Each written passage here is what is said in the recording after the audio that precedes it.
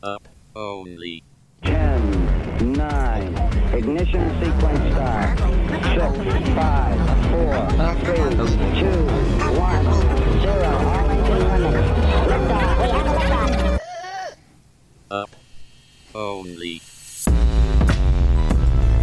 Hello and welcome to Up Only TV. We've got Raul Paul today and Kobe, of course. Really excited about the macro conversation we're surely about to have, and we're glad that you're here. We're also glad to have Blockfolio as our exclusive partner on all things that we do at Up Only TV. Go to uponly.tv/Blockfolio and make your first trade there today. You can swap directly from one asset to the other with zero trading fees. It's as easy as it gets right on your mobile phone. And, of course, you can track your portfolio just like you've always known and loved. Thank you so much, Blockfolio, for being our exclusive partner. Let's get to the show. Kobe, hello. Hi, mate. How are you? I'm doing well. How are you? I'm all right. Your audio is a bit weird in my ear. I don't know if it's weird everywhere. Okay. Oh, my God, there's a dog. There's a dog behind you. Two dogs, the Coconut Girls. Oh, my God, dog-only stream. Yeah, let's go. Welcome to the stream, mate. How you doing? How's your day? Yeah, good. Not too busy. It's been pretty quiet today. I think it's because all the Europeans are watching football. That's kept everything quiet. I saw you having what seemed to be maybe an argument/banter session with someone on Twitter about watching football, and you said he's got something that's 3 days overdue or something. Is this one of your? Yeah, that's employees? Remy, who works for me. He's a co-founder of Real Vision, and he also works with me on Global Macro Investor, and he's French. So it's the Germany-France match right now. So I was expecting some charts from him on Bitcoin, and he's not done them because he's watching football. He's probably drunk. Right now. Yeah.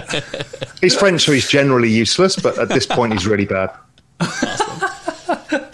Welcome to the stream. We're happy to have you. People got very excited about this episode, so I'm really excited to chat. Ledger's excited as well because Ledger likes people who've done serious things in their life, had serious careers and understand stuff. He feels like he learns things, so he's excited. Maybe outed him a little bit as been a little bit too excited now. Sorry, Ledge. That's fine. I'm on a many years journey of trying to understand macro, and I'm not there yet. So I'm hopeful that Join the club, mate. Join the club. Yeah. Have you realised that Crypto Cred's voice sounds exactly the same, Ledger? No, but I like this theory. I like where it's going. Yeah, there's a conspiracy theory. We can just leave it there. Just let it hang. So let's start from the very beginning. For people that are watching that perhaps come from the pure degeneracy part of crypto Twitter and are not familiar with your background, can you give us the TLDR, the tiny version of how you ended up wasting your time with us fools on this makeshift podcast thing? So I worked in finance for a long time in London, ended up starting and running the hedge fund sales business at Goldman Sachs in equities and equity derivatives in the kind of golden age of the hedge funds in the late 90s. Then I went across to my biggest customer, which was a firm called GLG Partners in London, a giant hedge fund firm, started and ran their global macro hedge fund, and then decided I'd had enough of this and moved to Spain, the Mediterranean coast of Spain, where I started writing Global Macro Investor. Everyone sees that as GMI and think it's going to make it, but it's not to do with that.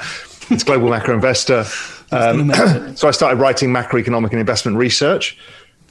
I was there over the financial crisis, 2008, and then the European crisis when we almost lost all the European banks and maybe the EU itself. And I'd been kind of following the debt supercycle for a best part of a decade. And I realized that we might not survive the next time we got to a recession. So I started working on, arrogantly, thinking I could figure out how to create the world's safest bank, because I thought that was the solution we needed. So this was kind of 2012. And then a mate of mine said, actually, you need to look at Bitcoin. So that's a guy called Emil Woods, who's one of the OGs in this space. And Emil kind of got me across the line on that. I started investing in it in 2012, 2013. First time I bought it, went up 100% in a month. I'm like, holy shit. I closed it, took profits, and thought I need to figure out what's going on here. But then I got in again, and I was basically in till 2017, got out too early because the fork wars, I just thought, I don't understand what's going on. And so I got out, I don't know, 2,500, something like that, having got in at 200. So it was a good trade.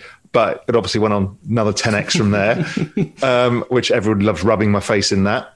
And then in that same part of the journey, back in 2014, 15, myself, Remy Tito, who's the guy we were bantering with on Twitter about football, Grant Williams and Damien Horner decided to start Real Vision because we thought time was right, that people needed to understand how to take control of their own lives and their own finances and not trust some random person just because he's an RIA or something else to manage your money for you. So we started Real Vision. And our idea was we could democratize the very best financial intelligence by just bringing people access to the kind of guests they'd never, ever get to meet and sit down with them for an hour and talk in depth. And that proved to be a huge hit. This didn't exist before. Since then, there's been like 50 podcasts, 100 podcasts, all kind of copied what we did. Shout out. But as we've kind of built on that, it's been a hell of a journey. So crypto's been all part of that. And so for me, I had been following this whole journey of crypto since 2012, 2013. I knew that next time we hit a recession, crypto and macro were going to merge because the solution and the problems were all about to hit the road at the same point. And when that happened in March, I've been already kind of ramping up my my knowledge curve into crypto again. Just before that, trying to figure out, okay, when did I want to get in again? The event happened. It was like, okay, this is the once in a lifetime opportunity. And that was that. So, Raul, you took a massive swing at crypto at the same time like gold bulls were feverish, and they gave you a lot of crap for it in the legacy market for taking a really aggressive and I'd say progressive position on Bitcoin being a higher beta play on the same idea. Can you expound on like why you made that decision and what gave you the conviction for it? When I got started kind of March, I was short equity markets, betting they were going to go down. I'd started buying Bitcoin. I bought gold and I was long bonds, expecting rates to go to zero, which just essentially all played out. So it was an amazing period of time. Then we kind of settled in the trade. I closed out my short positions in equities because they're always dangerous when the central bank's printing unprecedented amounts of money. And I thought, okay, if they're printing unprecedented amounts of money, how do you capture that? What's the trade to be done? And the trade was this debasement of currency and the kind of people wanting to protect their capital. So I was still with gold and Bitcoin, and basically I just started toying around with the charts of Bitcoin versus ... and looked at anything. And it was like, well, it's actually outperforming everything on Earth. And at the time, it hadn't started fully outperforming for this cycle, the central bank balance sheets. But other than that, it was starting to break down versus gold, equities, NASDAQ, copper. I mean, you name it. And I was like, I called it the supermassive black hole, that I saw that it had a high probability of outperforming literally every asset on Earth, and therefore it was going to suck in all the capital. And so I just closed my gold position, went 100% into Bitcoin at that point, and then eventually broadened out into other digital assets.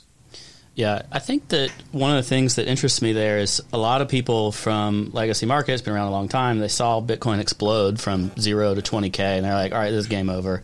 And, it was one of those once-in-a-generation type bubbles, and then off you go to the next thing. And some people stuck around and were like, no, this is going to still play a role in the macro landscape the next time that this is an appropriate trade. What gave you the conviction to fade the like tulip concept versus the like this is going to stick around and be a part of real macro? So I'd written in 2013 an article about stock to flow. So I kind of thought, well, if Bitcoin is digital gold, then it should have the same attributes. So I kind of figured out on a rough kind of back of a fag packet piece, calculation is, okay, how much gold is above ground? How much gets mined? How much do we know is in discoverable sources below the earth? And then kind of back that out into Bitcoin. And I figured out with gold at the time is about 1,500. Bitcoin should be at 1 million. And that was, I thought, okay. So, and it was at the time, it was at 200 or something stupid. So I'm like, okay, this is the wrong price. So that was the start. I probably wrote the first ever article about kind of macro valuation of Bitcoin.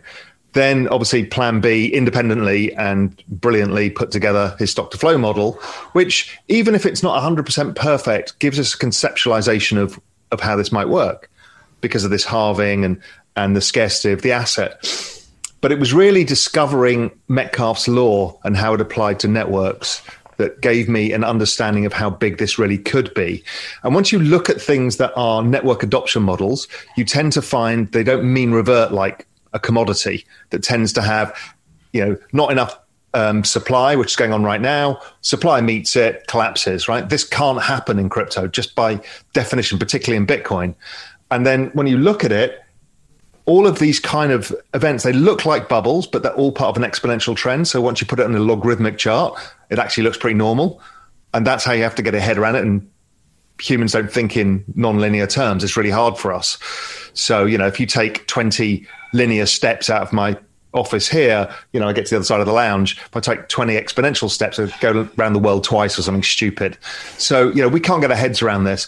But I started looking at those charts, figuring out how network effects apply to this, and then realized the only mean reversion is probably to something like the 3 or 5 year exponential moving average, and that's it. So it's just an exponential curve that keeps going, but flattens out over time as the network effects get more saturated. Yeah, I like that. Kobe, I can keep going unless you want to butt in. Take it away, mate. Take it away. So the next critique that you got from the world was because, the Bitcoiners all embraced you on that, right? And then you were like, well, ETH looks pretty cool. And you had some guests on Real Vision that were talking about different crypto assets. So if you're talking about Metcalfe's law and stock to flow and all this Bitcoin stuff, it's a black hole. How do you then choose to diversify into other crypto assets? And I mean, is it a hedge or what? I talked a long time about the tokenization of the world, so I kind of got the whole concept. But Bitcoin was the pure play for the economic situation we were in, right? Made the total sense, right? Easiest narrative, first port of call, lowest down the risk curve. So that made sense. But as the rally started broadening out, we know that over time people move further out the risk curve. The next one out the risk curve is Ethereum, and then you can go all the way out to some brand new protocol that nobody knows whether it's going to work or not. Or Coinbase just listed a coin called Shiba. So yeah, exactly. So it could be Shiba, right? So people go out the risk curve, and that's normal, right? It happens in all financial markets. So I figured that was going to happen because that's how people do things. And at the same time, I'd started looking at the chart of Ethereum and thought, this is a really great chart. So I started writing about it, and particularly the ETH Bitcoin cross. So I started writing about it a bit, and hilarious. I mean, I write about it in Global Macro Investor, and they're all kind of institutional guys, hedge fund guys. They're all like, oh, that's fascinating. I put it on Twitter and was like, how dare you? You're cheating on us. I'm like, what? And then I started getting called a shit coiner and a spammer. And I'm like, wow, if somebody tells me not to do something, I'm absolutely going to go and do it. So I started doing the homework on it. And the argument was that John Pfeffer's article about why all coins go to zero except Bitcoin, I just thought, well, this is bullshit. So I went and disproved it and wrote an article about it.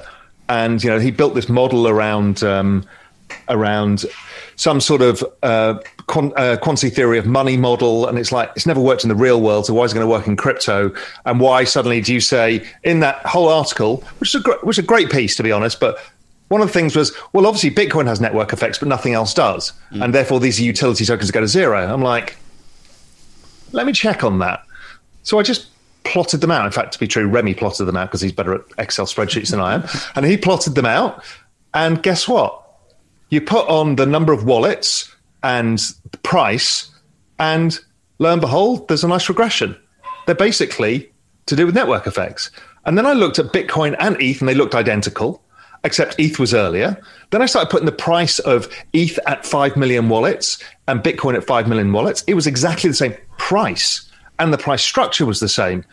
So then I started realizing, well, maybe stock to flow is actually just an extension of Metcalfe's law, and all of this is network effects. So I started then trying to understand more about Metcalfe's law, how it affected the mobile phone industry, the internet, and then stuff like Amazon, Facebook, Google, and all of that. And so that was the huge breakthrough for me, was figuring out all of this, and that ETH was actually gaining faster adoption than Bitcoin. And we know it by the number of developers working on it, the number of applications working on it.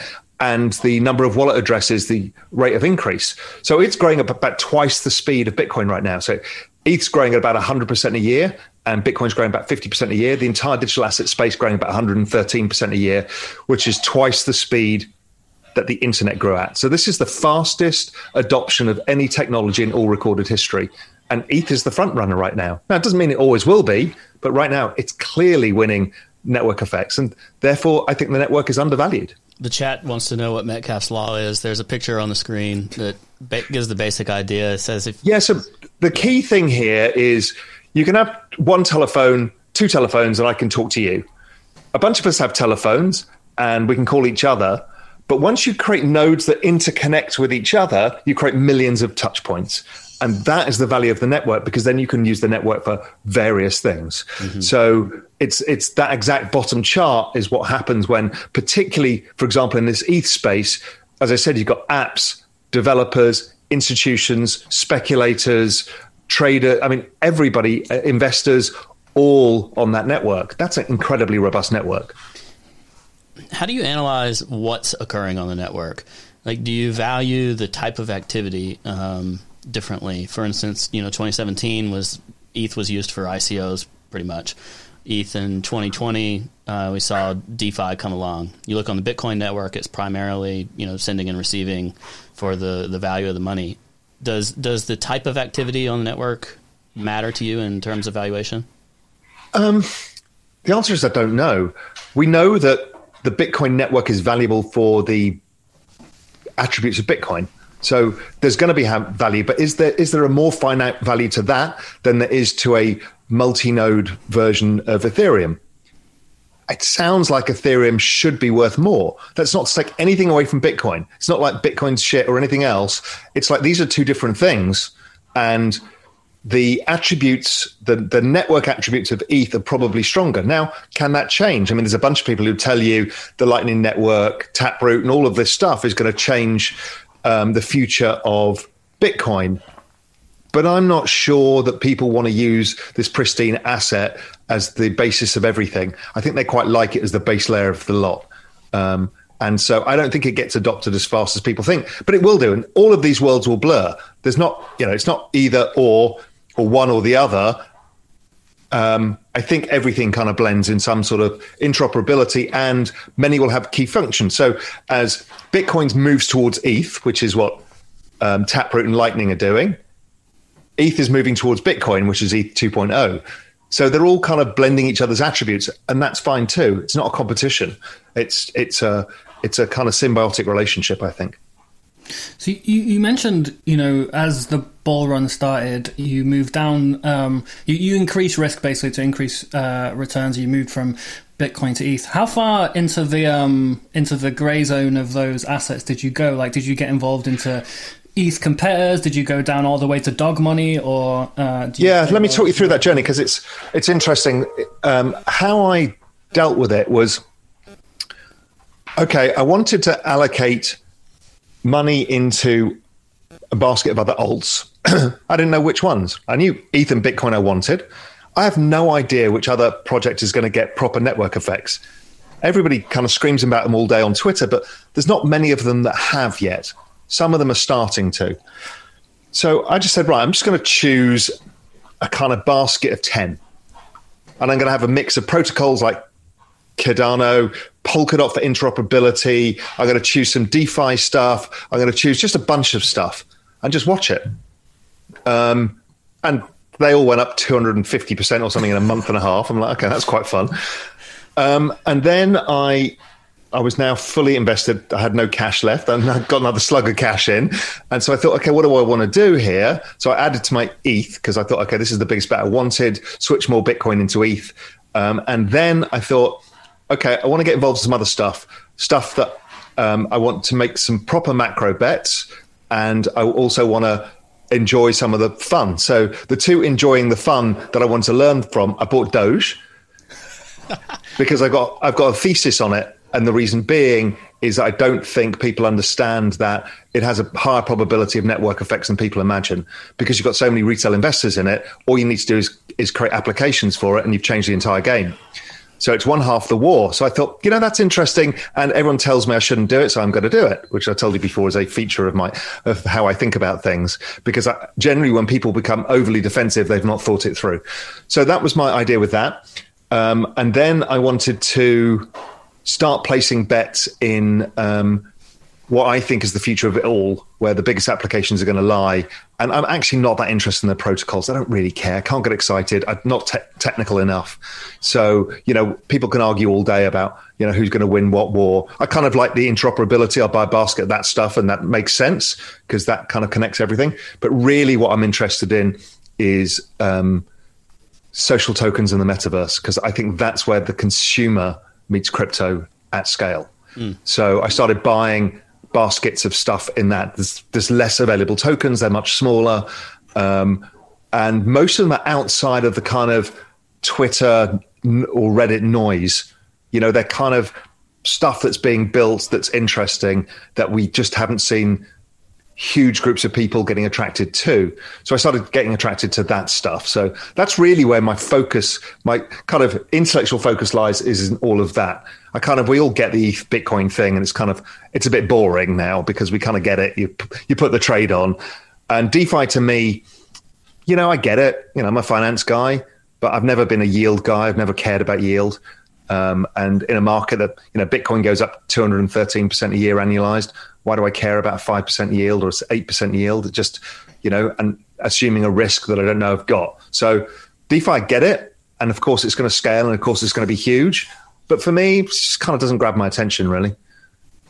But changing the world's business model massively gets my attention. I can introduce you to some good pool twos with extremely high annual yield if you're so interested. I like what you said about Doge as well. I'm a big believer in the future Doge smart chain or on board more people to DeFi on that chain than you would on. Yeah, because don't forget, it's become accessible. So it's become accessible. It's become a bit of a joke, and we know that actually drives adoption right now. And then Mark Cuban started adopting it for the Mavs merch and tickets. And I was like, okay, that's interesting. Because, Mark's a good guy and he gets this stuff.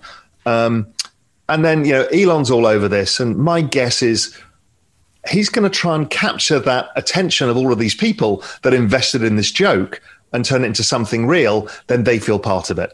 So, whether it's used for streaming payments from Tesla cars or whatever it is, doesn't really matter. The probability of a network of that size now being turned into an application is extremely high. Yeah, it makes sense. I think the scarce resource in crypto, or even in financial markets now, it's not capital, but it's attention. So anything that can divert attention to something is way, way, way more valuable than money, because people have finite attention. There's a finite amount of people, and capital, they can just make more of it anytime they want to click their fingers. And it's shown a lot, and we've seen this, sort of post-truth era move into maybe a post-value era where stuff has value if everyone's paying attention to it at the same time. That's decoupled perhaps from some kind of reality. Well, we transitioned from Facebook, Google, everything else to a attention economy. So, your attention is what's being monetized. And I think we moved one stage further, which is the kind of the Web 3.0 idea, where you're in control of monetizing your own attention, and community is the most valuable thing of all. So I think community, because that's where you get concentrated attention. And so community is what these social tokens are all about. And where are these communities going to meet in the future? They're going to meet in the future in the metaverse. And so these two things are gigantic colliding forces. And I think it's the future of, as I said before, all business models. I think one of the big things that's interesting about that with that attention economy and monetizing communities is if you just go beyond just the value potential of maybe a social token, if you just think of what makes a particular group valuable, it's when you can target them really well. So if you pull people together based on similar interests, then it actually makes those eyeballs much more valuable to whoever's paying for it. If it's an advertiser or whoever else, you can demand much more for Real Vision ads if you were to run them, because you have an exact type of audience that watches Real Vision. That's right. But what's more powerful about this business model is you're also letting them share in the economic benefits. Right. That's game changing, because you're turning a audience, which is, let's say, Netflix, into an engaged audience that has multiple connection points with each other and care about the growth of the network. Right. So that creates very robust business models. Yeah, and the value of that, whether it's ads or, sharing the value of that network as a whole, the fact that it's so targeted makes it much more valuable than this really broad brush of, Facebook or targeting everyone. Yeah, and it puts the creators or the people at the center of it. It aligns their incentives with their fans or audience or community. And what happens is you have to share less of the economics with third parties, be it Facebook, Google, because you have direct control over your audience or direct input into your audience and they have direct input to you. Yeah, there's a nice article written about this concept, the ownership economy. I think it's by Variant. Was it Jesse from Variant Fund?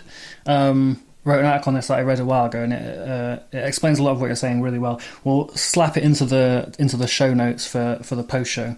But you spoke a little bit about the debt super cycle. So super cycle has been mentioned on Up Only TV again. If you're watching in the chat, take a shot.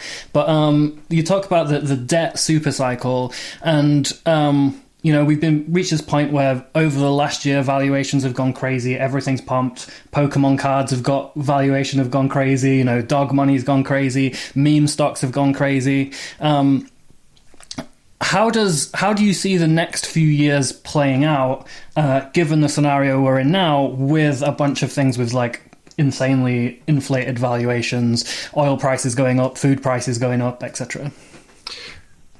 So I think most traditional macro guys thought that the next recession, which was the one we've just had, was going to be the end of the debt supercycle, right? It was all going to blow up. And everybody had been expecting it. And what happened is it didn't. And you need to ask why. So I looked at this and you hear everybody talking about these bubbles, everything's a bubble. Is it? When you compare equities to gold, it's kind of pretty much in line with the last 100-year average, or real estate to gold, or real estate to equities, or any of this stuff. And I started realizing that none of those seem out of line. And normally it would show it. So 1999, 2000, equities looked way out of line versus everything. It was a clear bubble. So I'm like, are we looking at this wrong? Are we thinking about it wrong? And I started to think, you know what? I think we've got the wrong denominator. Because I'd started using a chart of gold versus a basket of 27 currencies, not including the dollar. And gold would, every time there was kind of big QE, gold would ratchet upwards versus these currencies, trade sideways a bit, ratchet upwards. And I'm like, this is interesting because gold is telling me that these 27 currencies have basically fallen 65% since 2008. So then I thought, oh, maybe fiat money's the thing that's being devalued. And everybody's looking for inflation. We're going to see 20% inflation rates and hyperinflation. And maybe we're looking at the wrong thing, that it's the value of fiat money that's devaluing and making assets look expensive. So I multiplied all of these things out by the Fed balance sheet or the G4 central bank balance sheets.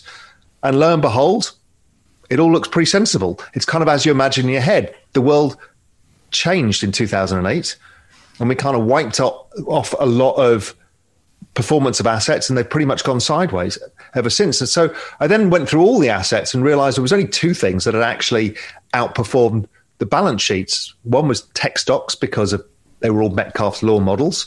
And we're going through the biggest technological revolution probably in all recorded history in the shortest period of time. And the other was crypto, which is part of the same story, but was earlier in its phase and is seeing massive network adoption effects. So I think it was to do with this denominator effect. So the debt supercycle, therefore, maybe it ends with a whimper and not a bang, because armed with this information, we're all migrating across to this new world of digital assets where we've got recorded ownership, over collateralization, and a bunch of other stuff that makes it quite different. So if that's the case, then slowly, if we all transition over, you can basically wipe out the rest of it via the devaluation of currencies and other stuff, and it won't destroy people as much as it would have been without the new kind of digital asset system being built in parallel. So how do you think that practically plays out in the assets that regular people, retail people, tend to be invested in? Like if you just look at the next 10 years of equities, for example, do you think we have a Japan-style risk of just going down, not making new highs, being sideways for a really long time, or what do you think? No, I don't, unless the Fed stops printing money, because we're going to debase the denominator. Now, will equities trade sideways versus the Fed balance sheet? Probably. Will tech stocks? Almost certainly not. They will almost certainly outperform, just because of the mechanics of what's happening right now. I'd call it the exponential age. We've got a bunch of these exponential trends all happening at the same time, from AI to robotics to EV to green energy to distributed computing power to crypto currency. I mean, it's a crazy amount of stuff that's coming. So I think that outperforms as we transition to this new future, pushed by government stimulus behind it. Government stimulus is pushing all of this. So I don't see that. I think equity markets go a lot higher over time if we remain with the central banks continuing to use their balance sheet, which they have to do because there's too much debt. And if they step back, the economy starts slowing down again, and then they live in fear. So in that theory, it's the cash hoarders who are really struggling, or maybe the bond holders who are really failing? Yeah. And people thought the bondholders would fail because rates went up and they'd lose money. The bondholders are going to fail because they're compounding 2.5% returns or 1.5% returns. Meanwhile, the balance sheet's growing at 15%. So basically their purchasing power, they're down 13.5% on their purchasing power. So if you're a baby boomer going to retirement, you're basically screwed in what you can afford in due course. Because assets, why do assets matter to us? Assets are basically future consumption that we park. So we park our money into Bitcoin, and it gives us future consumption later, which is for retirement or to buy a house, whatever it is. All assets basically have the same attribute. And so if asset prices, if you're able to afford less of these assets because wages aren't going up and the Fed keeps pushing up the price of them, then your future ability to consume goes down. So i.e., you're all fucked in retirement. So you need to stay ahead of that trend. What are some signals that you will be looking for, or some triggers that would make you think my thesis is wrong? Like, what are some signs that people should look out for to go, okay, this something's fundamentally different, and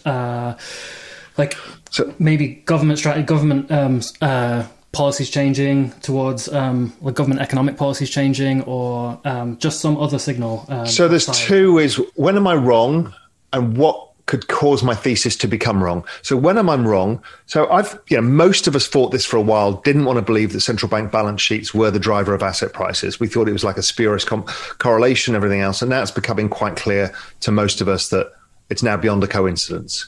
So if the central bank continued to print and equity prices fell, then that would disprove the idea.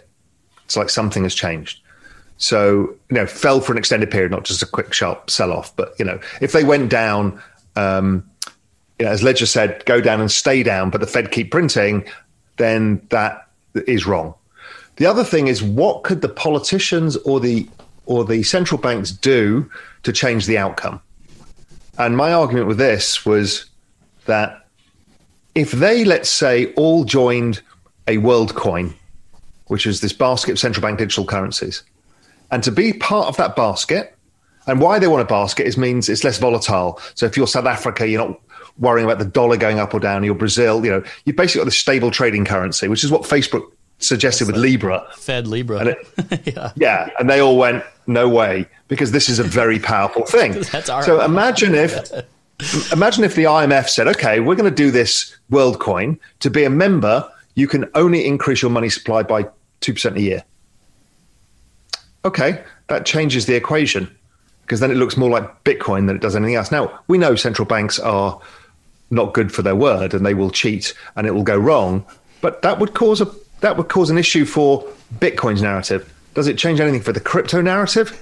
Not a thing, because that crypto narrative is actually the digital exchange of value, and it's nothing to do with the store of value argument of Bitcoin necessarily. They're two different things. Wasn't the euro itself kind of the fractional version of that? Yeah, so it started with something called the ERM mechanism, so the European exchange rate mechanism. And what that was a basket of currencies that were trading in a band within next to each other, and they had certain things they had to fulfill, what their budget deficit could be, whatever. Now, that almost fell apart a couple of times. A few countries got ejected from it for breaking the rules and not doing it right.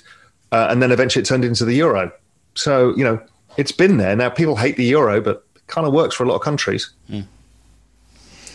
I'm still too triggered because WorldCoin was a coin on Crypto in 2012, 2013, there was like they did some weird Scharmbeck Bank thing on top of it. Anyway, it went to zero. I held some WorldCoin, it went down. So when you said WorldCoin, I was like, oh God, not that. It's a different WorldCoin. It's fine. Yeah, not that one. Composed. Who knows?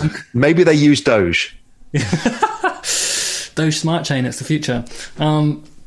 So that makes a bunch of sense. The other thing that's been going on in Bitcoin recently, and in sort of the talk of like really large macro trends, is the adoption by countries and the El Salvador legal tender news. How have you processed that? Was that like a surprise to you? Is that something that you expected along the way? No, I think I've been writing about this for about a year, saying the first country is going to do something is one of the Latin American countries. Kind of knowing that region, knowing how scarred they are by currency devaluations. El Salvador's interesting. I don't think it's as clear-cut a case as everybody thinks it is. And it's interesting because it's already dollarized. So it's not like they had their own shitcoin that was getting devalued. They'd already gone through the process. So what was the real value here? To get out of the dollar? Well, you don't want to have a 70-volt asset as your base layer. What you really need is it's remittances. I think it's to get money back into the country easier and other things. Now, it'll change over time. There'll be uses for it. But, people buying coffee with Bitcoin, it doesn't make any sense. Now, using the Lightning layer to send stuff around, okay, that's fine. No problem, because it's dollar to dollar, but just use Bitcoin rails. That's all okay. But so the jury's out. Yes, it's interesting. Yes, it's a step in the road in the right direction. To where the world is going. But, the bigger game to be played is the central bank digital currencies. This is an absolute game changer.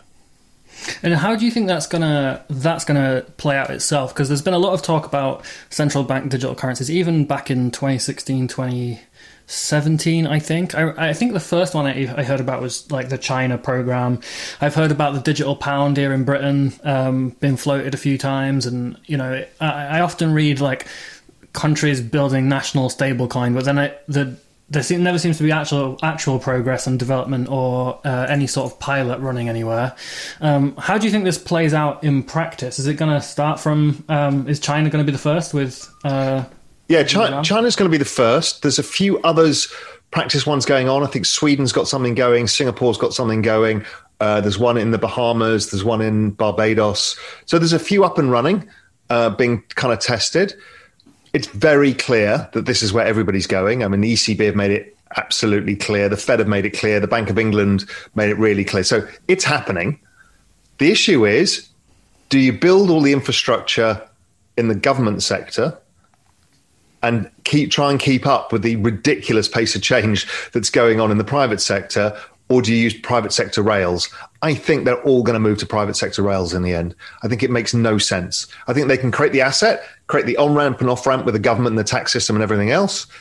Maybe even they create government wallet that's interoperable with your own wallet. And you'll probably be able to secure, I think the ECB is just about to do this now, Europe is, which is your own identity and everything else within this wallet. And that's your interaction with the state. I think that's absolutely fine. And then, whatever mechanisms of transferring that around, because, now the world is interoperable. I don't care if I send you a euro from here. I don't care whether it goes on Bitcoin, XRP, or any other rails. It doesn't matter as long as you get what you want in the end. But again, the world's so worried about it could be XRP. That's outrageous. I'm like, I don't care. I just want to. The actual problem you're solving is me sending you a euro instantaneously. It's not about what protocol it runs on. They just don't want Brad Garlinghouse to be like the next Jeff Bezos is all. No, so that makes me think there's a higher probability than you expect. Yeah. And I've got no skin in that game. But when people tell you can't, I bought XRP, did really well from it because of that stupid, you get cancelled. Yeah, I want cancelled if you dare talk about it. So you've said this on the show, Kobe. You said this yesterday. I wanted to bring this up because both of y'all have made the same point within 24 hours. Kobe tweeted a C.S. Lewis quote in terms of what useful trading alpha he has. When the whole world is running towards a cliff, he who is running in the opposite direction appears to have lost his mind. So both of y'all have talked about basically just fading the crowd or fading the common sentiment as like a real reason to take a position. Can y'all expand on that a bit? Yeah, I don't think being a contrarian for the sake of being contrarian is a good strategy because you tend to get run over. It's trying to isolate when everybody's telling you something and you don't see it being confirmed in the price is something really interesting. And it's usually because people have gotten lazy into their assumptions on why they're doing something. So we're seeing it right now with inflation. It's, everybody's inflation, Twitter's freaking out, everybody's yelling at the screen, and it tells me they're probably wrong. Same with the dollar's going to collapse narrative. It's like, usually I get those bets quite right. Now, is this start of a mega trend or anything else? I don't know.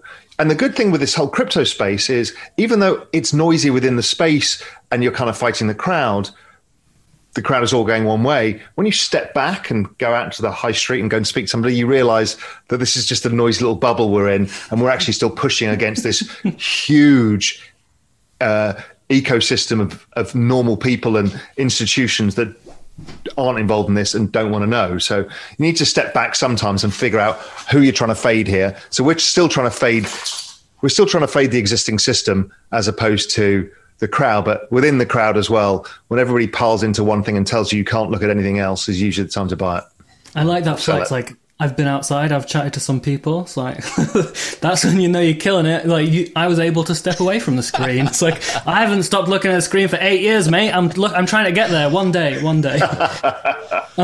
Yeah, I like the C.S. Lewis quote because a bunch of the time when a narrative gets larger than reality and people become complacent to observing sort of the factual reality of the world and instead rely on the narrative that they've heard from everyone else, there's often an opportunity in picking that apart and then going, well, actually, what's happening? How is this dissimilar to the narrative? If everyone believes this narrative, then actually people are positioned incorrectly for the reality of the world, and you can normally do very well in them. I bought Ripple at the start of this bull run, and my entire thesis was that last cycle they had the dumbest community by far, and those people were defo coming back. I wanted to sell my Ripple to them once more. But I sold it all on the SEC news. So where's the dumbest community now? I mean, it's honestly a very high competition these days. So it's difficult to say. I think the real post reality, post truth, post value communities are some of the worst. So the weird Ponzi economic things where it's like it's going to go up because the tokenomics suggests it's going to go up and we punish you if you sell. I think those are the dumbest communities. But the various BSC scams that came about, like Save the World. Yeah, but then they're all like billionaires now, so it's who I can't say they're dumb. And also the chains where the marketing and the things people harp on about are often disconnected from the actual technology or the reality. So things like Cardano, where the marketing is bigger than the reality or detached from the reality of the technology. So here's a question for you. Is one I'm trying to figure out is what looks amazing on paper, but I just cannot get my head around it, is Dfinity and the Internet Computer. Internet Computer. I did not realize until yesterday that Dfinity had rebranded it to Internet Computer. Isn't it double branded? I don't know. Yeah, I think so. I think it's like Ripple and XRP kind of thing. Yeah. I mean, this is. I think that the biggest thing that happens in this space is that insiders and venture capitalists inflate stuff so much and then just distribute it on plebs for years. Like, people who bought Dfinity early and built it, and it may have a lot of engineering behind it, I have no idea. But it's at such a huge multiple versus the people that funded it initially, that they're all extremely happy to dump it forever. It's down 90% since the day it listed on Coinbase, and it listed on Coinbase day one of like the token generation or whenever it became public, and they're still in profit by multitudes, like thousands of percent profit for those venture capitalists. So they're very happy to sell on anyone forever. And hey, look, what interests me is capitalists in that round, mate. What's that? Some normal are you one people, of them? not just venture capitalists in that round. There were some normal people in there. Yeah, there was. What's interesting to me now is, okay, we've launched this big mega thing with massive money behind it, all the big names, people are offloading it, it's down 90 odd percent. Now the question is okay, does it have any probability of getting any network effects? Because the money they've raised is still there, right? So they can build out an ecosystem over the next 5 years. The question is there, not for this cycle, but is there something in this? Because if it's big, if it's real and does what is talked about, I mean, it's massive if it gets adoption. I'm just starting to start thinking the other way around on this now. Is like, okay, I think it's maybe possible. something to look at. I think it's possible, but I think the cathedral and the bazaar concept plays out pretty frequently here in blockchains, where they spend forever building the cathedral, but they don't have, like, the network effects are more organic. And Ethereum and Bitcoin both are garbage from a like processing time, transactions, and all that stuff. But they're the bazaar, and they evolve over time. The technology comes to solve the problems due to the network being used. Whereas all these networks, I don't care what they are, like EOS, ADA, Internet Computer, they're like building it as this gigantic cathedral, but there's nobody that wants to visit it. And I think that's much harder. The build it, they will come strategy is not as good as a scrappy community who builds onto something imperfect and tries to create something better. Tends to be more self-sustaining. I think you're right. I do think there is something really interesting, though, in building, in when these projects launch, because you're talking a lot about Metcalfe law and network effects, and I think the viral coefficient of a user or an investor increases. If you can imagine the viral coefficient of an Ethereum investor, and you can imagine that viral coefficients change over time, and just imagine it going through the roof in a bull run, right? So like 2016 through 2017, the initial ICO investors will had a relatively stable but decent K value, and then over time, as the bull run continues and it's getting frothier, you'll feel more and more confident telling your friends you should use this technology, you should buy this shit, it's going to go up. And then post the top, maybe for 6 months, the viral coefficient remains relatively high because people can't recognize tops very well. And then at the bottom of the bear market, the viral coefficient probably drops down to just like developers, like in it for the tech people, etc.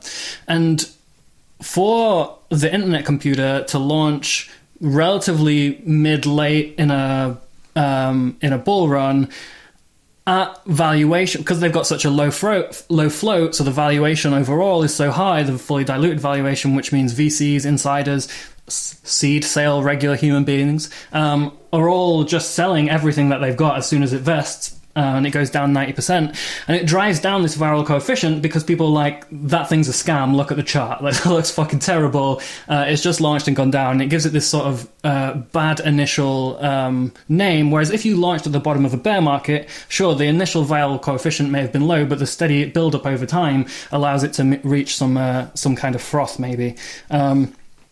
So I do think there's a bunch of interesting stuff in figuring out how projects have done versus when they've launched, because Filecoin raised a similar amount of money, maybe, but launched a year or so earlier, and therefore had this like hugely stable upgraph. Yeah, because I think all of these have S-curves in the middle, right? And the S-curve is the existential crisis, is do you survive or not survive?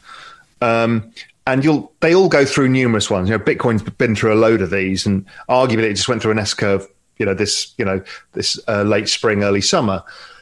And when they survive, the Lindy effects take hold, and the network becomes more robust.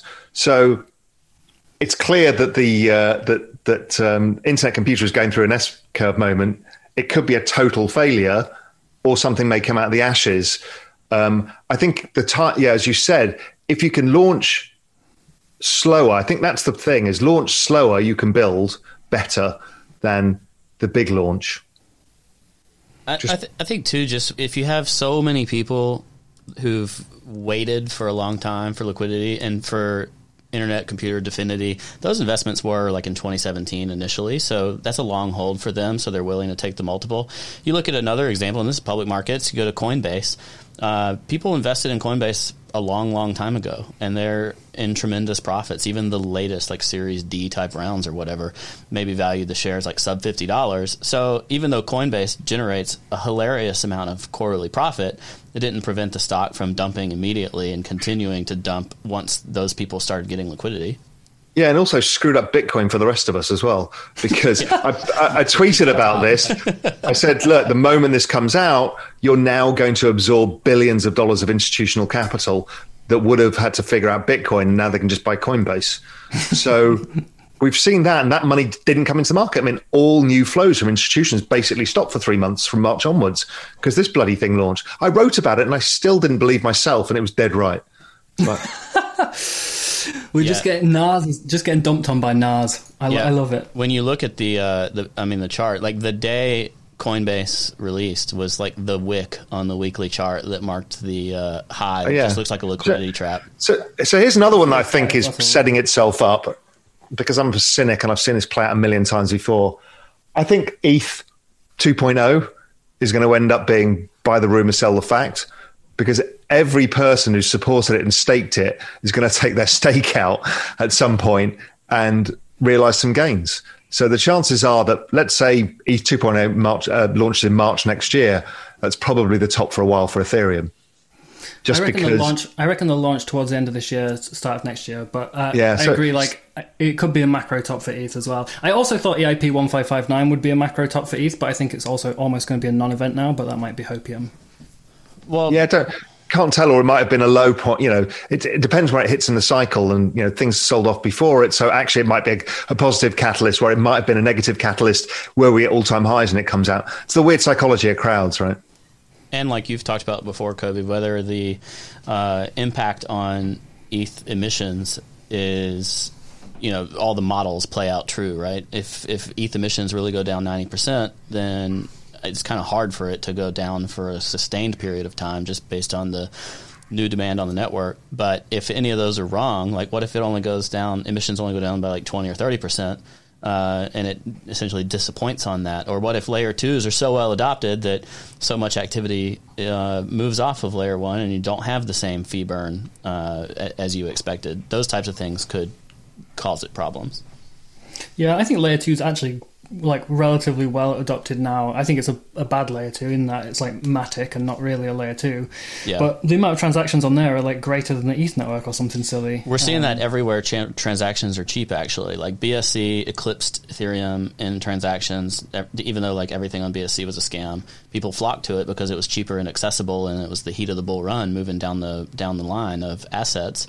Polygon, I think the assets are better. Solana, I think the assets are better, but like we're seeing a massive increase of transactions and activity on those chains because they're accessible. I mean, it's still, even though fees are like at all-time lows for the year on the Ethereum network, it's still relatively expensive. Like you might spend $20-$30 to make a transaction. That prices some people out, where they can spend pennies on alternative chains. And hopefully people who are layer 2 only on Ethereum will consider ETH layer 2s, native layer 2s, consider them an ideal place to participate in the network. But also, you know, it's this alone is the reason why the space broadens out. No chain can be everything to everybody. So sure, you know, Bitcoin is X and it has its rigidities, and ETH has its problems, and it spreads out. And that's great for the space overall because it gives more people different solutions, and then you get this interoperability layer. And before you know it, we've built a really rich, deep ecosystem that is not, you know, these two chains dominating everything. I think that's great. There's an interesting parallel to this, like chain domination, to something that you were talking about earlier. You said you're very interested in the metaverse and social tokens. How do you see the metaverse specifically playing out? Because I'm not very visual. I don't have a very visual imagination, so I struggle to imagine the metaverse. Hopefully it's not just me sitting looking at my computer. I like to imagine something a little bit more magical, but Kobe needs maybe a you full can crush body those suit dreams. with haptic feedback. Yeah, like Ready Player One. That's my idea of the metaverse. So there's a bunch of trends going on. Firstly, Apple is reorientating everything around AR. So they're building an entire interactive map of the world, which is augmented reality. They're building 3D designable objects that can be embedded in stuff. There's all sorts. They've got this spatial sound now that's come out on iTunes, which again is really, it's not about listening to music. It's about having a 3D space of sound around you like we live in the real world, right? So that's hurtling. Basically, Facebook is cornering the entire technology for VR. That's going on as well. So there's these mega trends that are going on. Then it dawned on me, I've been speaking to people like Pierce Kicks from Delphi, who've been talking me through the metaverse. And I was trying to get my head around a lot of this stuff. And then I happened to be talking to somebody about something, and they flicked me over a coordinate within CryptoVoxels. And that coordinate gave me an avatar, you kind of just borrowed avatar. You turn up, and it was in a NFT store, which had records playing, videos on the wall, shit going on. And I'm like, oh, well, that's the end of websites. A 2D website, that's just not going to cut it any longer. And then once I realized that, I then realized you can create your own space in it. So right now, we've got these stupid windows open on our screens, and you're closing them and opening them. Well, you can actually just design a 3D space with your Twitter feed up, your Telegram, video, your Netflix, your research, all in one space. And before you know it, you've got rid of platforms too. And you create your own platforms. So I think that's where it's all coming. You remember the Google Glass thing that was everybody mocked, and I wonder if we'll look back and think like that was basically the equivalent of like the bag phone or like the Zach Morris Saved by the Bell brick phone, and we'll end up seeing AR play out with like much more seamless glasses where it looks like a normal pair of glasses, but instead you got the whole thing like right there in front of your eyeballs. Yeah, so Apple are working on that too. So, as you say, this is just the first bit of technology. It was the shot across the bow. How would people think about this?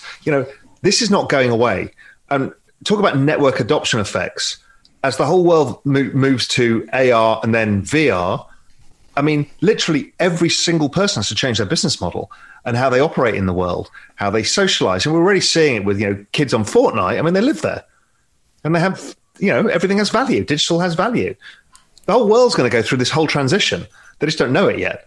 And you talk to people about it and they're like, oh my God, this is so dystopian. It doesn't have to be dystopian. It can actually be, an augmented reality can be actually very powerful for you. So, yeah, I just think it's massive. And seeing, when you listen to people like Tim Sweeney of Epic Games talking about it, I mean, the amount of money that's going into this and how people are thinking about it. The CEO of NVIDIA was saying, well, the future of all of this is, the future of all kind of chip technology and everything else is obviously the metaverse. Kobe, I think you can't get to the metaverse until you've got enough processing power. I think he's saying I'm going to be able to sell my Meebit someday. Dude, your Meebit is going to zero. Already is. It's already at zero. It's made it back where it belongs. Found its true value. I think it makes sense because, I like the reference to Fortnite because Fortnite very much became like the third place for the kids, right? Like they hang out at home, they hang out at school, and then they hang out in this place with their friends. And for a generation, it was like maybe the mall. I think that's what they call it in America, like a shopping center or something. Yeah, or exactly right. The skate park, and that sort of transitioned into being this digital space, and they play video games together. And it's not so much about the video game; it's about doing something with your friends and hanging out with your friends and chatting to them while you just participate in some activity. And the activity don't matter so much. And for me, when I was younger, it was a little bit more solitary, but it was like RuneScape. You had your RuneScape mates, and you chat to them while like cutting a tree down or something, and it means that these sort of versions of a metaverse or a third place, at least a digital third place, have existed for a while. But what I find interesting is like in the parallel to the multi-chain world, I guess, is there going to be one metaverse? Is there going to be like a metaverse that's spun up by, Bill Gates, and then another metaverse that's spun up by Elon and Grimes, and then another metaverse that like Ledger comes up with in his own time, full of VTubers? Or is it going to be like one united world? Like how do you see that working? It's exactly the same as crypto.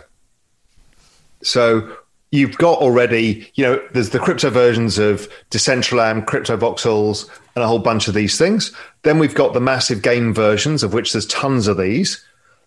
And what's happening is everyone's working on interoperability. So I can take an asset from one to another. And then you're creating whole economic systems that money can flow in and out. You get network effects within them, and there's the larger network effect of a larger metaverse that you can then exchange value in, live in, earn value, which is the most important thing. If you can start earning value in it, which you can already, and move it around this world, okay, then you're driving all sorts of economic benefits and also forcing these metaverses to improve their experience for their citizens, because if not, the money leaves and it collapses the economy. It's fascinating. I think it's a whole layer of GDP growth that doesn't exist. I think it's like discovering the Americas all over again. GDP growth that doesn't exist. I really like that. That's great. I often feel like that about crypto. It's like a whole bunch of money that doesn't exist. So that's super interesting. I think I've been thinking for a while about an idea. What's the woman who created the blood company that wasn't a real company? Elizabeth Holmes. Yeah. What was the company called? Theranos. Theranos, that was it, yeah. I've been thinking for a while, what's a Theranos-style company that I can build and raise money for and spend 15 years making zero progress, but the investors don't really care because it's so ambitious. That's what Cardano is. No, but I'm just going to build the Oasis. I'm going to build the Oasis. Look, I read Ready Player 1, I read Ready Player 2. That seems technically ambitious. It could take 20 years. If I make no progress, that's a low probability bet. That's what I'm going to do. After this call, I'm getting straight on with investors. I'm going to make the Oasis. You could raise plenty of capital, endless rounds of capital for that. Yeah, I'm building the Oasis, dude. Because in the end, people think investors are stupid, but in the end, it's just an option. Because if you actually did build it, it's worth a couple of $1 trillion. Yeah. So that's what I'm not going to mind. It's a low probability bet. We'll throw him some money. It's fine. That's right. And then I'm going to pre-sell. You can make a few $100 million out of it and just disappear off to the Cayman Islands. I'll pre-sell land as NFTs, make another 100 million, and then I'll SPAC it and I'll make another 100 million. There you go. Raul, do you know any good places in the Caymans to hide after this is all done? Because the scheme is public and open right now, so unfortunately, this is not a very good country for that because it's even opening a bank account takes about 6 months here. It's miserable. So you probably have to hide out in Costa Rica or somewhere. All right, that sounds nice. Costa Rica. Or Delaware. Americans are all massive tax evaders. They just go to Delaware. All right, I got some questions I posted a tweet that said, what questions do you want to ask? So I got a couple, but the first one's very easy. It just says, what's his skincare routine? I actually have used natural oil. So almond oil. Natural oil is quite open-ended, so I'm glad you classified which, not just any natural oil. Yeah, not oil from the engine. There you go, almond oil. All right, so that person's, I'm sure, very happy that you answered that because I'm imagining they've been questioning it for a while and never got an answer. So there you go. I'm glad Up Only TV could ask some serious questions. McCullough says, JP Morgan said yesterday they believe being cash intensive at the beginning of high inflation and in anticipation of rate rise is the wisest strategy, whereas common crypto talk is to be high quality scarce assets. Please explain how JP Morgan's strategy makes sense. Because he's talking about the balance sheet of the bank. So if they're too far out the curve, the bond prices collapse. So what they have to do, because they manage one of the largest balance sheets on earth, so if they own 30-year bonds and there is inflation, 30-year bond prices fall a lot and they get this massive haircut. If they go straight to cash, even though over the next 6 months they'll the value of that cash goes down by the rate of inflation, essentially, but they're going to lose less money than any long. So they're just talking about one bet. It's not like they have the choice of buying crypto instead. They don't. They're JP Morgan. I like how McCullough worded this very much like an exam question, like, please explain how this strategy is. Maybe they write exam questions as their job. What is a likely scenario of crypto if Feds raise rates to combat inflation, and what if they don't? Generally speaking, crypto doesn't do well when the central bank balance sheets are not growing. So if they're raising rates, that's probably crypto winter. And I think that's more likely to happen next year and the year after, or certainly the year after, 2023, than it is 2022. We'll start transitioning towards that idea. Maybe. Who knows? This could be a super cycle, and I get some of that view as well, because if we continue with this massive fiscal push for retooling the economy, this big green drive, universal basic income, stuff like that, we could be on a longer monetary expansion. You may have to correct me because I'm not very smart with this stuff, but if the Fed doesn't raise rates, but the long end of the curve decides to go on its own, right, and rates start to go up on like the 30-year due to inflation expectations, what I've heard before people talk about how they may try to introduce various types of yield curve control. What does that look like? Am I explaining this in any way? Yeah, so really simply, right, this is this weird fucked up world we're in. So the answer to slow growth is currently printing of money. So let's say growth is running too hot. What do? Well, they don't want rates to go up because it's going to slow the economy down and we go back to square one. So they cap yields, which means they buy. So quantitative easing is buying a fixed amount of bonds at whatever price. Yield curve control is buying an unlimited amount of bonds at a fixed price. So basically, if inflation pressures are massive and they say, no, the 10-year yield will not go above 2%, and they end up buying $1 trillion of 10 years, that's another $1 trillion of printing in the middle of an inflationary pressure. And so that is incredibly bullish Bitcoin, clearly. Gotcha. One other question. So Japan ended up owning 65% of all government bonds. Because they just the BOJ, because it buyer. said it's not moving over 10 basis points, we'll buy everything. Gotcha. One other macro thing in terms of what people have been talking about recently, Paul Tudor Jones equalized Bitcoin as equal weight in his portfolio to gold and cash and commodities, 5% each, and then 80%, I don't know, kind of depends on what the rest of the world decides I need to do. How important is that relative to some of the crypto bulls that we've seen in the past in terms of having an impact on institutional money that's looking at the market? I think Paul coming out and saying that he was interested in crypto along with Stan and a bunch of these other guys has given basically every hedge fund the green light. Doesn't mean anything for the institutions. Sure, it helps at the margin. But it basically, if the godfathers of the hedge fund world said it's got our blessing, it's got the blessing. So everybody's allowed to go and do it. And I know Paul pretty well, and whatever he says he's doing, Stan is the same. It may vary in the next 10 minutes. So I've never seen him have like tactical. Fixed. Very, very, very, very. Stan can be more structural. Paul is very tactical. So the numbers he is talking about is kind of like in his head an ideal weighting, not that he necessarily has it. He might have it for his own pool of capital, but he is a trader at heart. So it'll move around. He doesn't care about being short something he loves either. So if he thinks Bitcoin's going to go down, he'll short it too.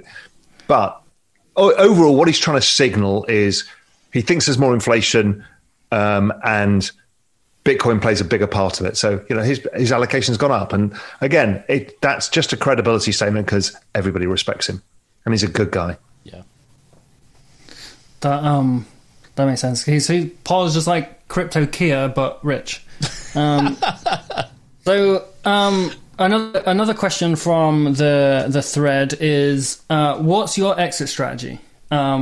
So the rest of the question don't really make sense, but it says macro plays announced by JP Morgan, Elon, both sitting in cash. Are they planning the next stock market crash? My exit strategy changed changes over time. My idea was I'd trade the cycle like I did last time, and then sidestep crypto winter if it were to occur, and we don't know, and look for other returning assets that work well over that time. That's generally how macro would trade, and I'll probably do some of that. I think there's a whole bunch of opportunities that will come.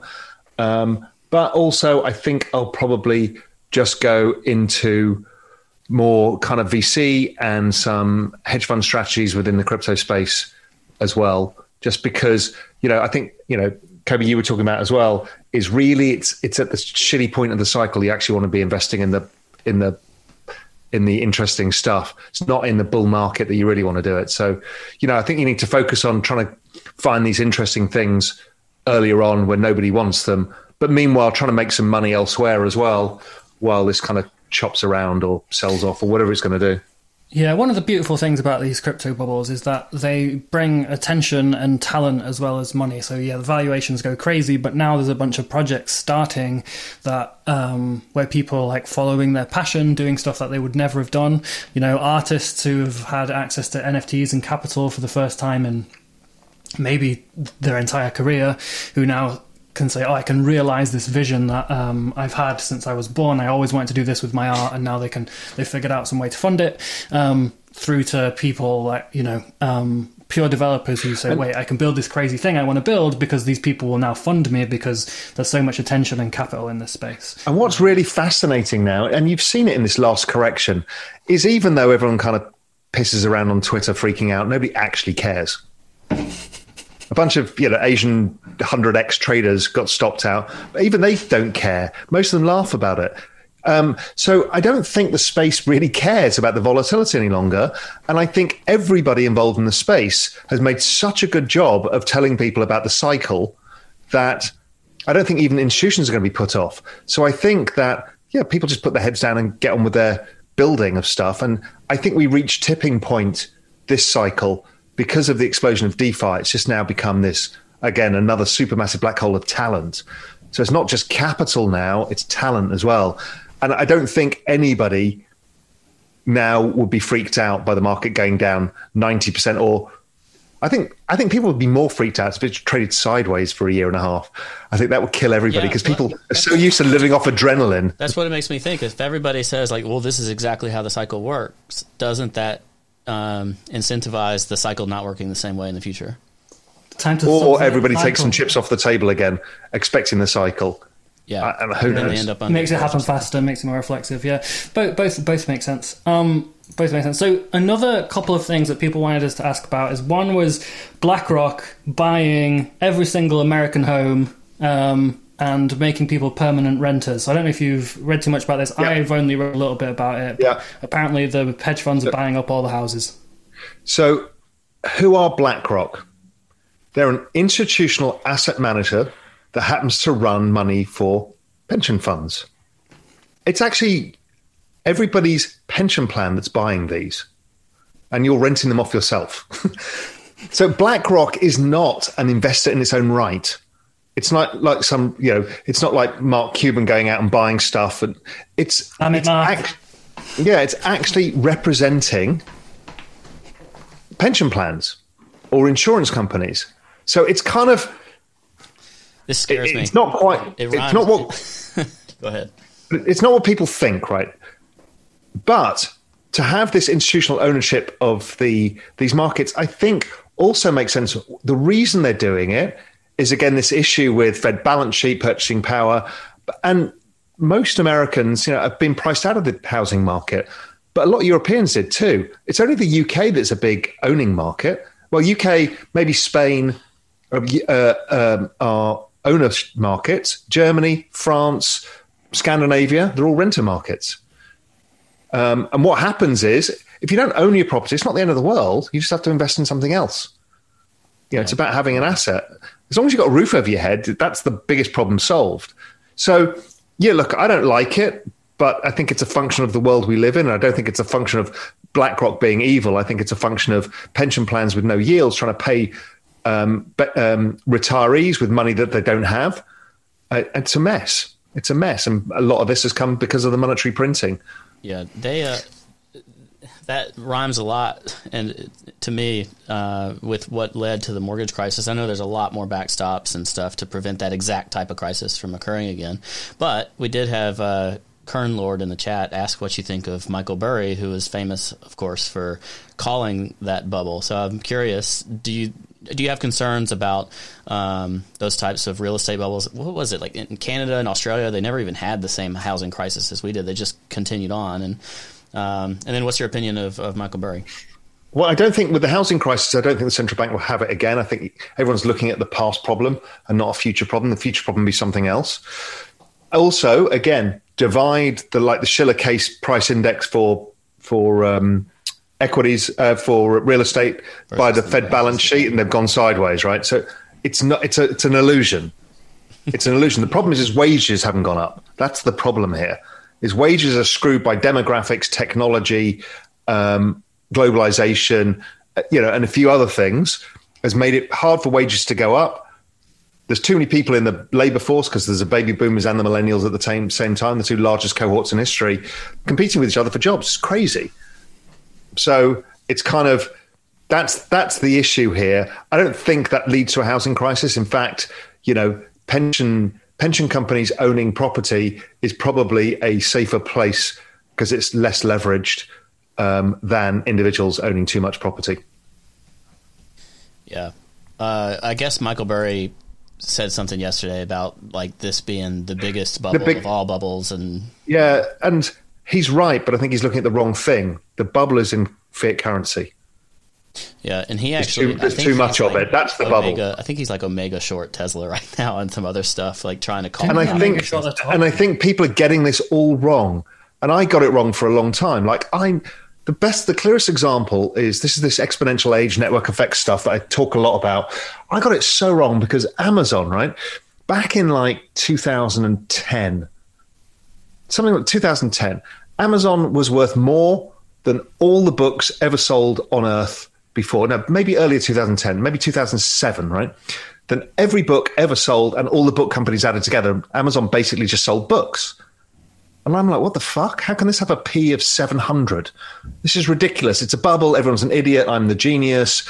I know how to value these things. And I was completely dead wrong because it was never a bookseller. It was just the first foray into creating a massive network effect business model, unlike of which the world had never seen. I think Tesla's the same story. I don't think it's a car company. And that's what the share price is telling you. And that to me is interesting. Largest energy company, or what kind of company is it? Who knows? Power because the Grimes metaverse, mate. It's going to power the Grimes metaverse. There we go. We don't know. Do they crack autonomous vehicles? Well, that's whoever cracks that's worth a couple of trillion.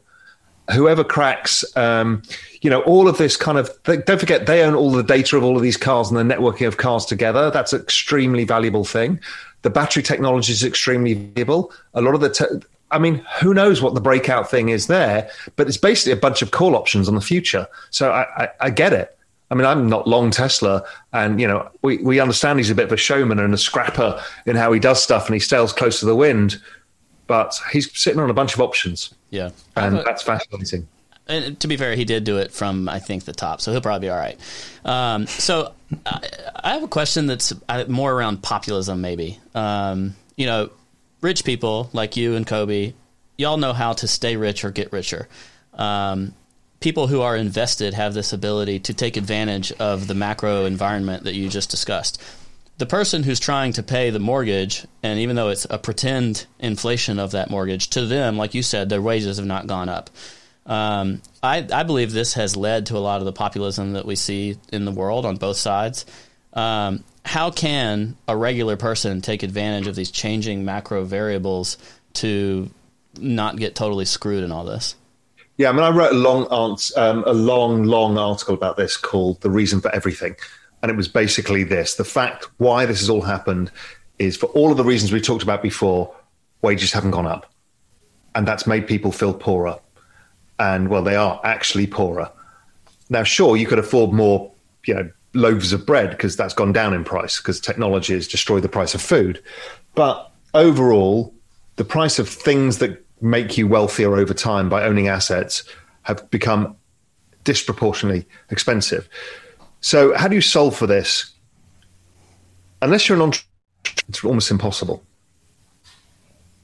It's that is a problem. So people have to do side gigs and they have to drive an Uber and then they have to do something else, and it's hard, right? Because you're working huge hours just to stay the same. What I'm passionate believer in is this tokenization model is going to change that. So if you are a Gen Z and you come into your savings life, by the time that they start saving, by the time they hit 30, where the kind of core of the millennials are now, the millennials have just become financialized. You can see it en masse, right? The rise of Robinhood, all of this is the millennials becoming financialized. That will happen to Gen Z, and they'll be about 30 years old, same as baby boomers were, and everybody is. It's always the same age. Everyone gets married, has kids, and has to figure their shit out. So these Gen Zers are going to be able to tokenize real estate. So no longer is the hedge fund dude able to buy something in Fifth Avenue for $50 million, which is unavailable to anybody else. You'll be able to fractionally own part of it.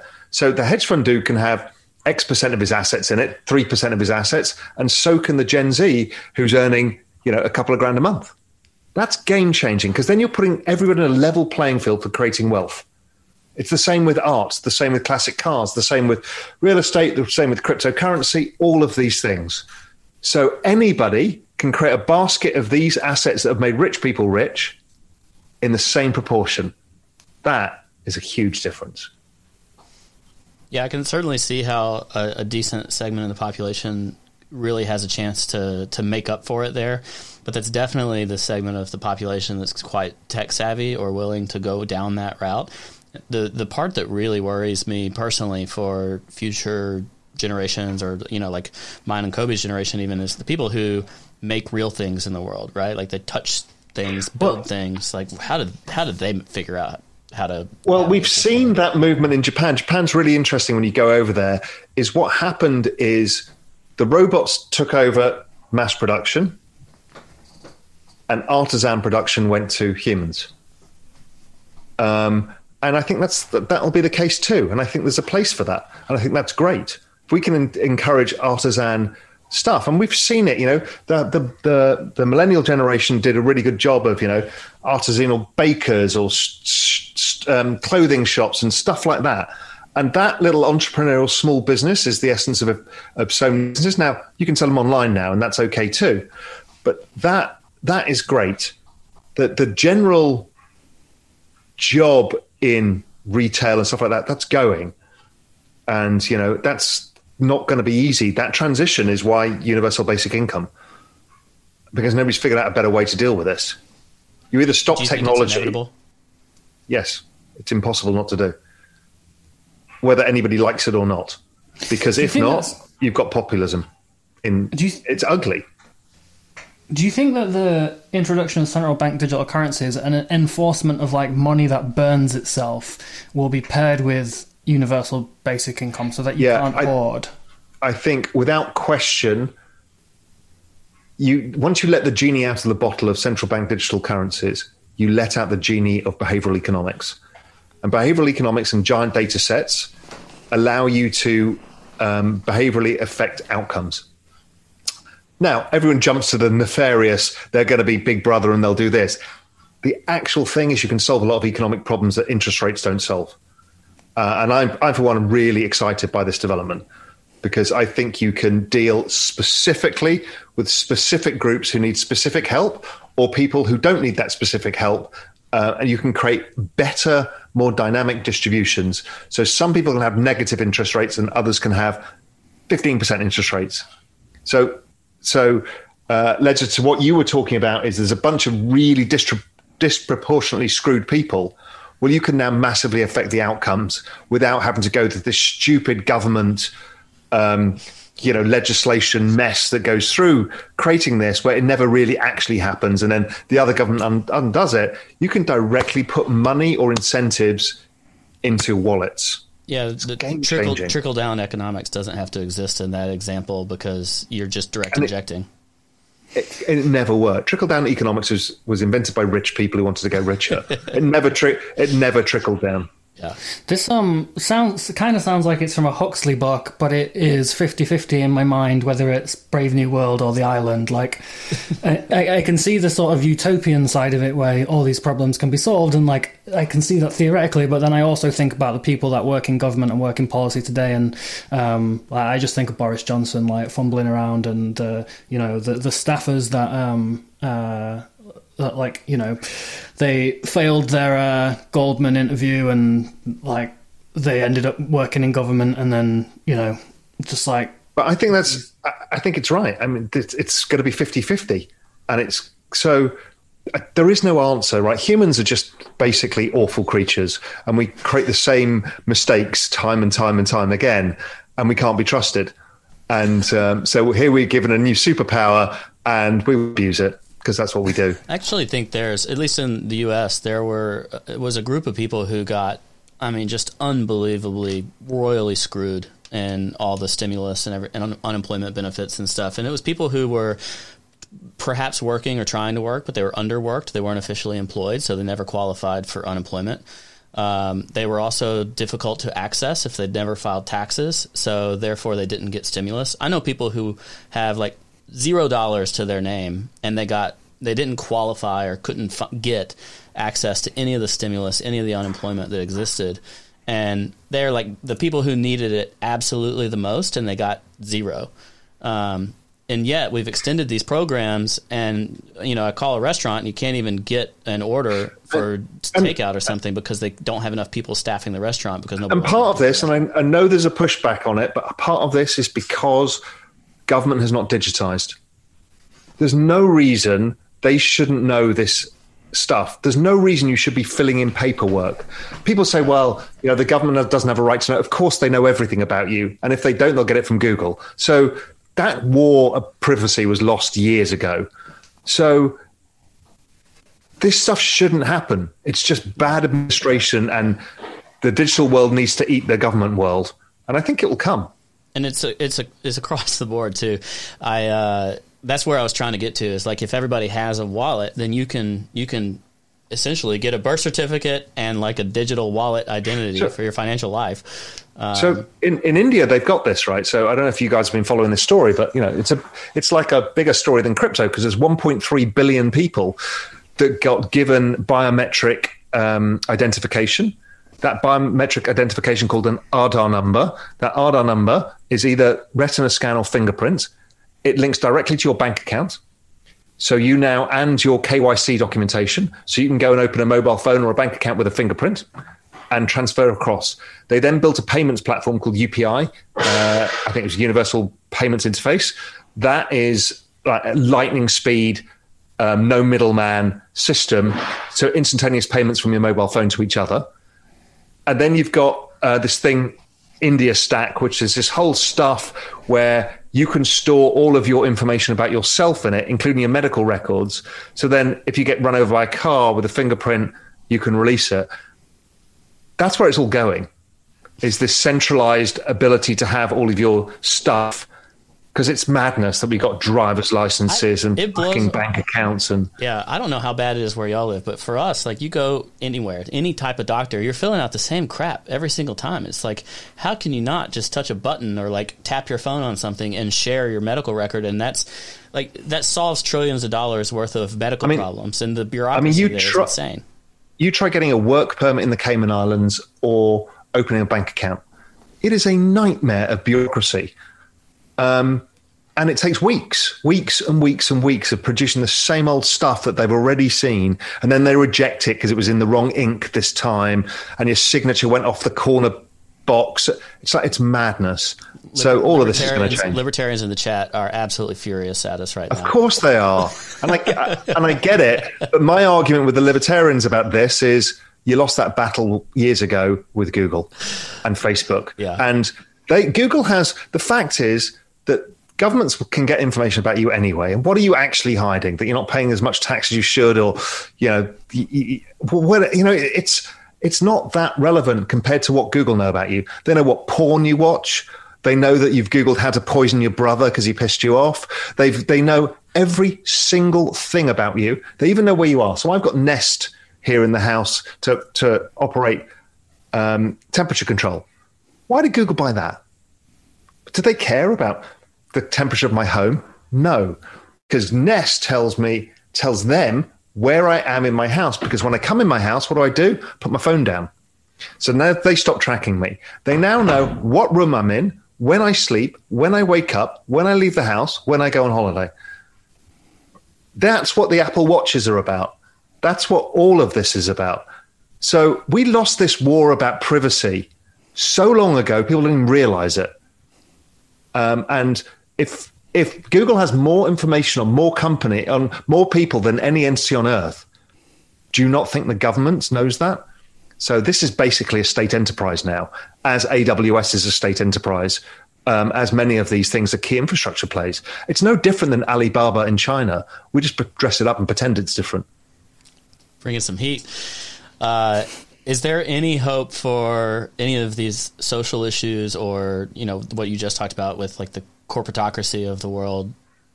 Can crypto help fix any of this, or bring back privacy for individuals, or some of the things that we've lost? Yes, I think so, and I think that there is an ability to have these wallets that are encrypted, that run on crypto rails, where you've got. Sorry, somebody keeps trying to call me. Where you've got tokenized access to it all. I think that's right, and I think if you can shift it to yourself. Now, sure, if a government entity asks you to produce it, you're going to have to produce it. But if you own it yourself, you own your online identity, and you can have multiple identities and multiple personas online, but they all link to the same thing so they can be authenticated. I think that's a better world for everybody. So I think the private sector will try and solve this. The private sector's currently solved it by giving all the data to Google and Facebook. They're going to have to solve it in Web 3.0 by giving it back to us.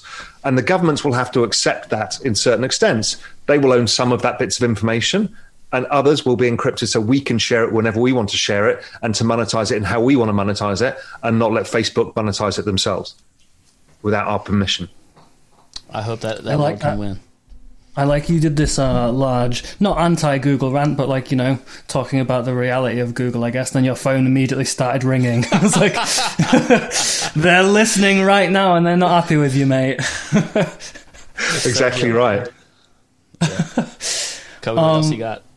So we've been streaming for about an hour and a half. So, and I know that you have a meeting in not too long. So, we can wrap it up shortly. I got a couple more questions. The first thing I want to know is, how do you feel about the Michael Saylor just sell everything he owns, raise debt, sell equity, mortgage your house, just own Bitcoin? Is he a madman? Is he going to make it?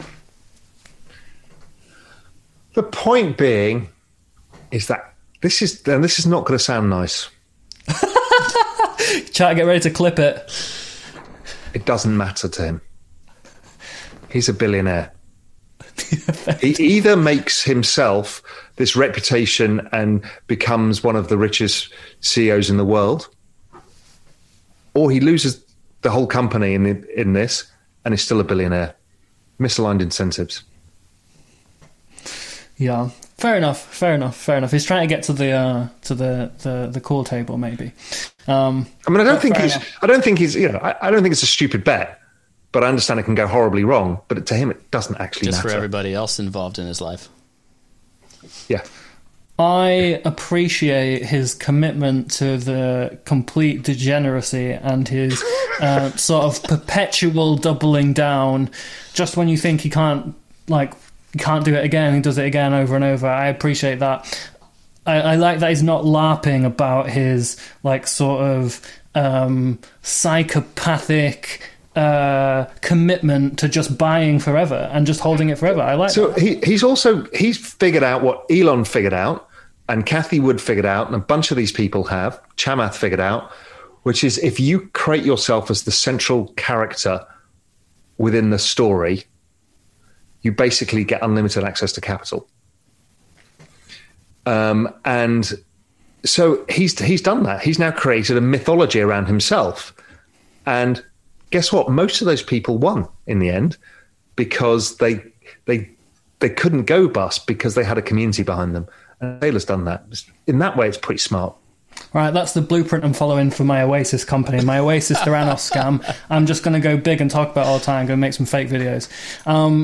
the final, we got 2 questions, but the final question from the Twitter thread, it don't make sense to me. I don't know if this is something you spoke about before or if they're just memeing, but it asks you to explain the difference between the soul and the spirit. I have no idea where that comes from. All right, I was hoping that this was a topic you spoke at length for. My mind was about to get blown. No, because it says on my Twitter bio, it says I am not a guru, so that would be kind of in the guru category, right?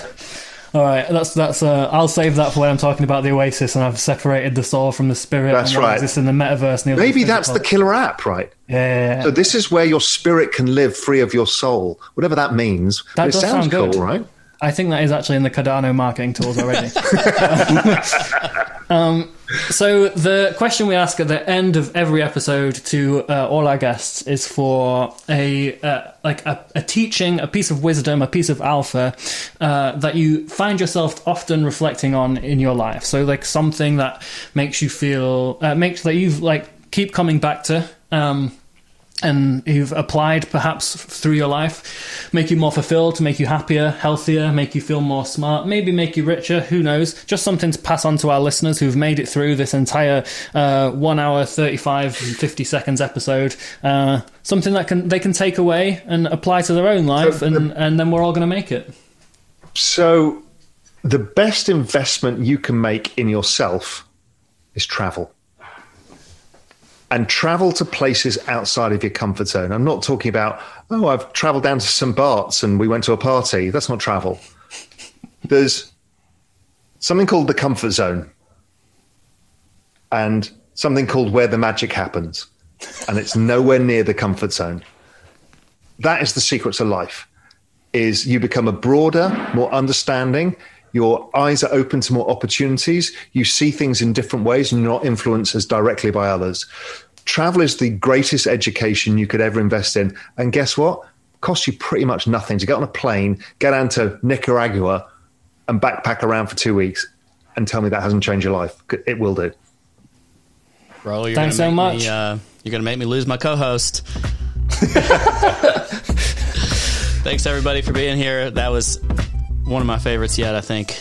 Appreciate you, Raul, so much. Go to realvision.com. Check it out if you enjoyed this. And, of course, follow Raul on Twitter. We'll share the links and all that stuff. Thank you so much to Blockfolio for being our partner in this episode and all episodes. You can track your portfolio. You can trade from one asset to the other, all that good stuff. You know what to do. Uponly.tv/Blockfolio. Thanks so much. Bye-bye.